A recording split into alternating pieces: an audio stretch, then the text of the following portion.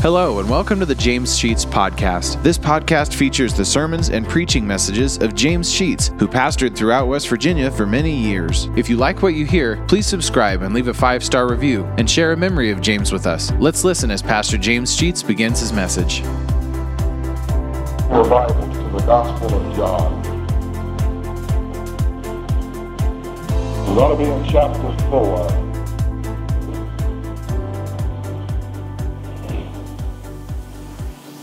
While you're looking for that, I think I'm right. Our group's going to sing tonight. Judy, right? Okay. I'm looking forward to that. They've been doing some practicing. John chapter 4 at verse 46. So Jesus came again into Cana of Galilee, where he made the water wine, and there was a certain nobleman whose son was sick at Capernaum. When he heard that Jesus was come out of Judea into Galilee, he went unto him and besought him that he would come down and heal his son, for he was at the point of death. Then said Jesus unto him, Except ye see the signs and wonders, you will not believe. The nobleman said unto him, Sir, come down, or ere my child die. And Jesus said unto him, Go thy way, thy son liveth. And the man believed the word that Jesus had spoken unto him, and he went his way. And as he was now going down, his servants met him and told him, saying, Thy son liveth. Then inquired he of them the hour when he began to amend. And they said unto him, Yesterday at the 7th hour the fever left him. And so the father knew that it was at the same hour in which Jesus said unto him, Thy son liveth. And himself believed in his whole house. This is again the second miracle that Jesus did when he was come out of Judea into Galilee. Let us pray.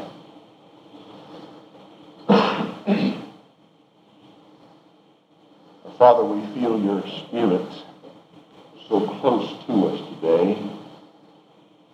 We don't know why you're here in such force, but we thank you for it. We know that there are hearts that need your word. Our spirits need lifted, and souls need saved. Lord, may your will be with us throughout this service in a mighty way.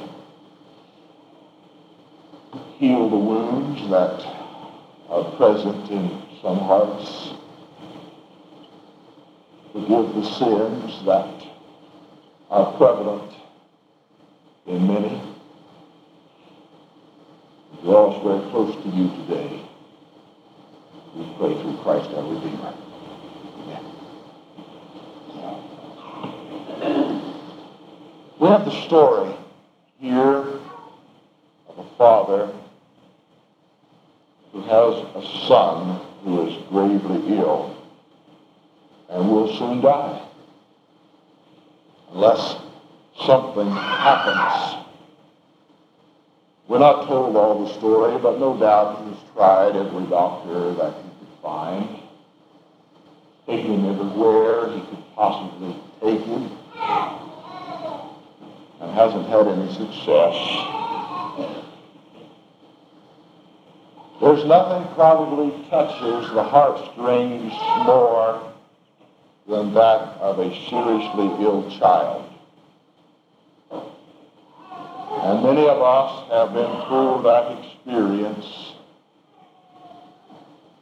when we're not sure from one moment to the next what the outcome might be. And sometimes we have on our knees begged God to intervene. Sometimes he has, and sometimes in his own wisdom he has not. We always, in those cases, feel extremely helpless. begin to ask the questions, why? What causes it? Why me? When I've tried to do and be as I ought to be, when I've tried everything, spent long periods of time in prayer, I've gone to church every time the doors are open, have read the Bible, have tried to be good, and we come back with the same question. Since I've been so good, Lord, why me?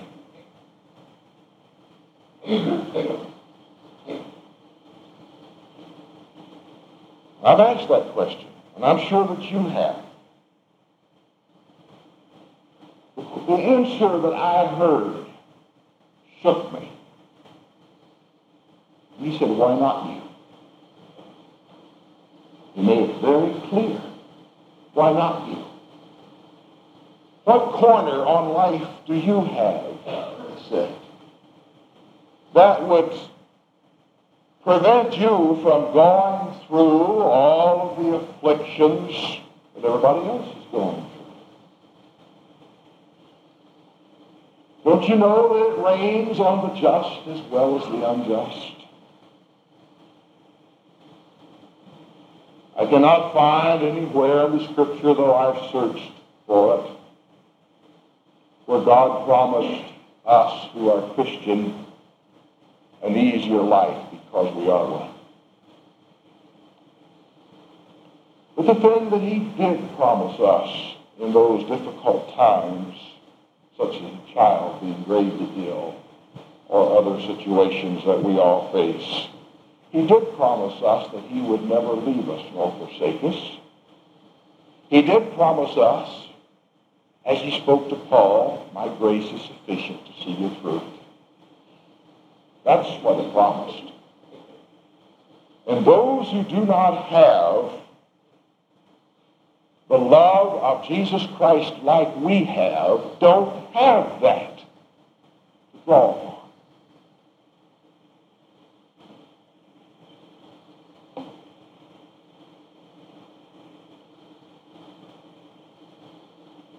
The affliction of this boy brought his father to seek the Lord.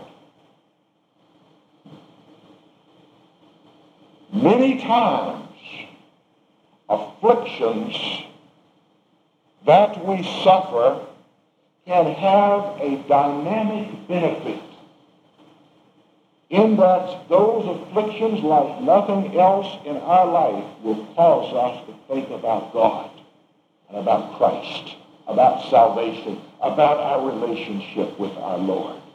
Troubles turn our hearts. And for the Christian, troubles can turn our hearts to God in a positive way and can cause us to realize that we have strength in God that the world does not have. I've gone through many funerals, and you probably have observed some of the things that I have observed. But although we all grieve, saint and sinner alike, there's something that we have as Christians that can help us in those difficult times. So the tragedies of life, death, or sickness, or frailty, or unfortunate events, all have a good side in that they can make us stronger in the Lord. Here comes a man to the Lord because of the most unfortunate event in his life, the pending death of his son. He begged the Lord to go down to his house and heal the boy. How did he find out about the Lord? We're not told. But I would suggest to you that there was somebody who said to the nobleman, I know a man can heal your son. Why don't you go to him? And the man holds on to that possible solution, a promise, and he comes to the Lord. An unidentified person brought a man in need to the Lord. And this is my point right now.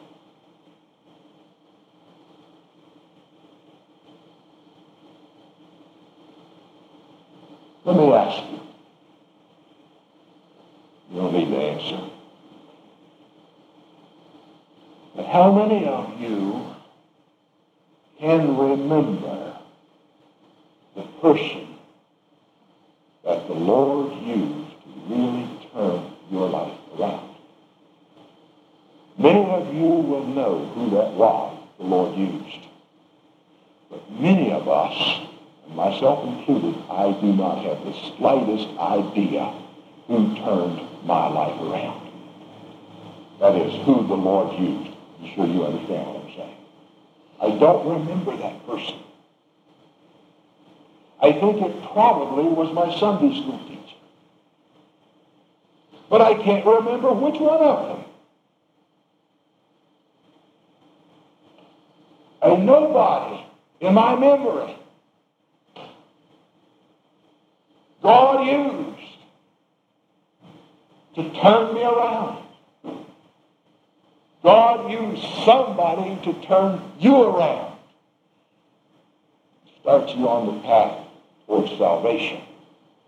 And all the way to that point. A chance meeting, perhaps. But God was in the picture. Intending to influence you by just a casual word. But by something. There was a young man who was a drunkard, who had a nobody, whose name we know, say to him, "Why don't you quit your drinking and get right with God?" Many of you this morning are carrying a Bible he wrote. Let me rephrase that he developed. The Scofield Bible.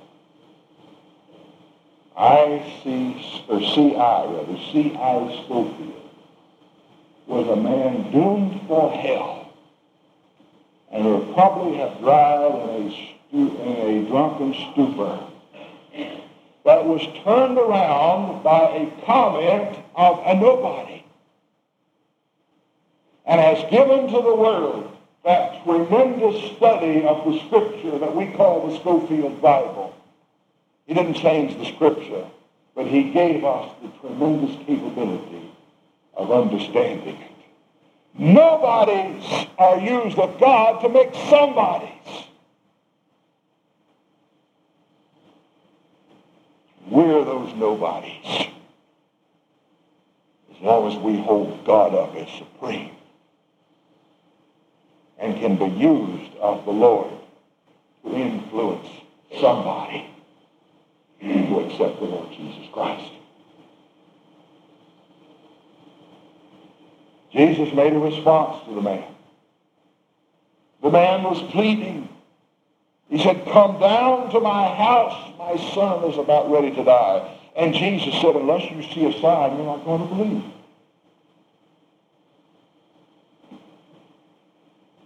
I'd love to see signs of what God wants. I have prayed in one particular incident in my life that is ongoing, continuing, that God give me a sign. Show me in black and white. Show me clearly what he wants. He won't do it. To some he does. Gideon had that experience when God had selected him to lead his people, and Gideon didn't want to do it.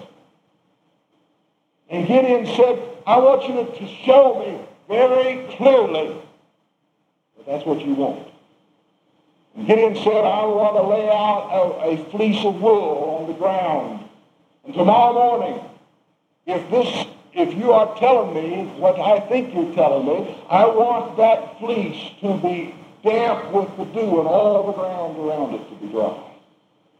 He got up the next morning, he ran water out of the flesh. Not just a little dampness, but it was saturated. Well, he wasn't satisfied. He said, Lord, tomorrow, let's do it again, but this time, make the fleece dry and have all the ground wet. When he got up the next morning, it's the way it was. I wish I could do that. And I'd have my answer based upon a dry fleece or a wet fleece or something else that I might concoct in my mind, but God has said no. Why would he say no? Well, there are lots of reasons, but let me suggest to you, he's given us miracle after miracle after miracle. And we haven't seen fit to know that it was God talking. We've seen the miracles. Some of you have talked to me this week about specific miracles. You prayed. God answered. God does give us answers to many of our requests. But such a thing as saving the life of this boy or the thing that I want, and on we could go. There's another word that we must use besides miracle, and it's the word belief. There's a little song that we sometimes sing, only believe. Only believe. All things are possible if you only believe. That's what Jesus said to the woman who was dying with that continual flow of blood. When she touched his garment and he stopped and turned around and said to her, fear not, only believe. There was a father who had an epileptic son that we hear about in Mark,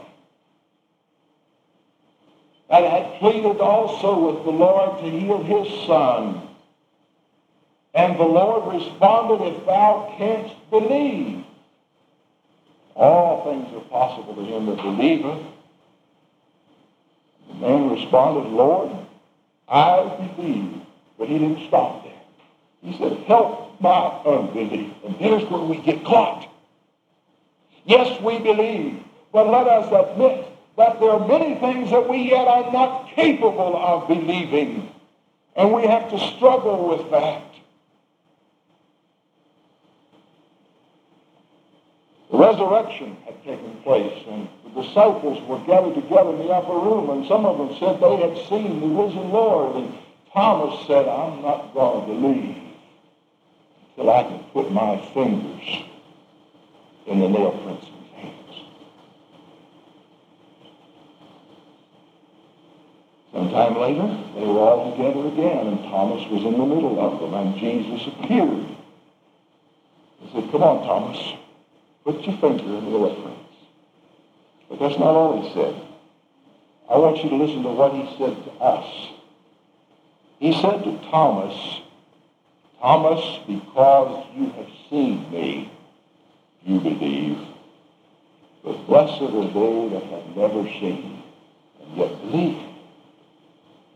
Listen, I have not seen the nail prints in his hands, but I believe. I didn't stand in the barn on the night of the birth of our Savior, but I believe it. Neither did I stand at the foot of the cross and watch him die for my sins and hear him pray for me, but I believe he did it. All things are possible to him that believes. And that's what he wanted out of this man. He wanted a response of faith.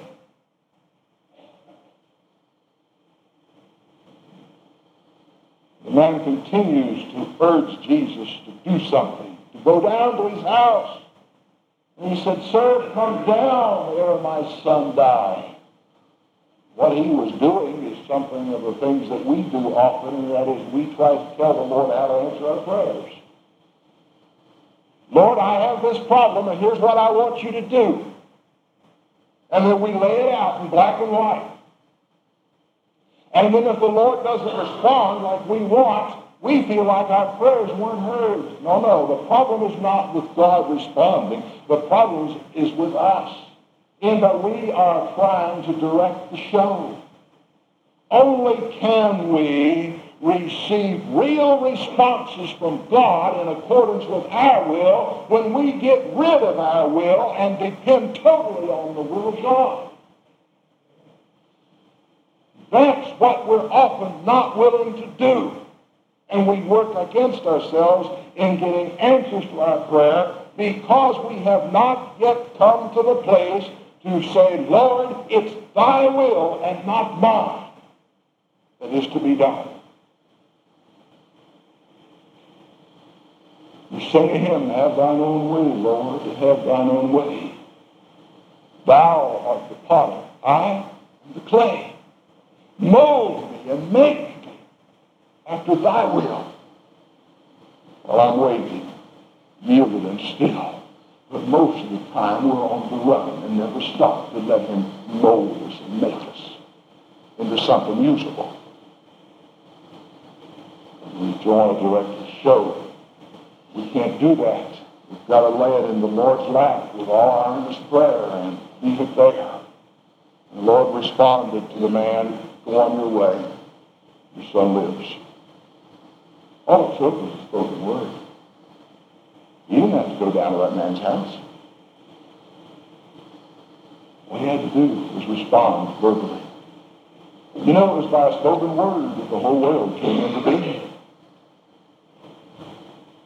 It was simply by a breath that God made Adam a living soul.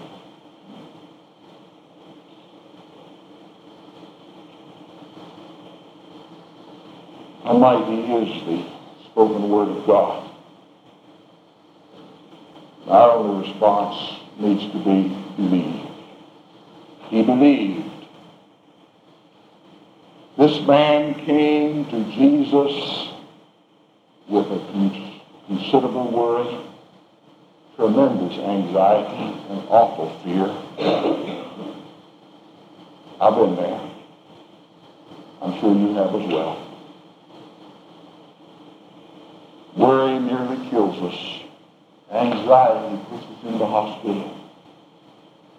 Fear destroys so many things in our lives. But this man came that way when he left. He was calm. He had assurance. He had peace. All because he believed what the Master said. He said everything's going to be all right. The man started toward home and his servants met him and said, your son has taken a turn for the better. His fever broke. And the man said, when did he start improving? And they said, at the 7th hour. That's 1 o'clock.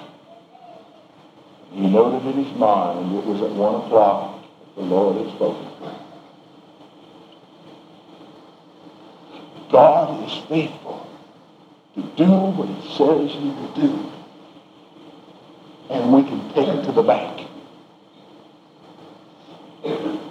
The slack, the lack of things, not on the part of God. It's on the part of man. For Jesus will do what he said he would do. It's our job to take him at his word. And when we do, our lives will be blessed. When we try to strangle him and tell him what to do and how to do it, our lives will continue to be confusion, unrest, and uneasiness, because we just simply haven't divulged our own self, but ourself his will. When we do that, we can be at calm and peace with ourselves and with each other. Let us pray.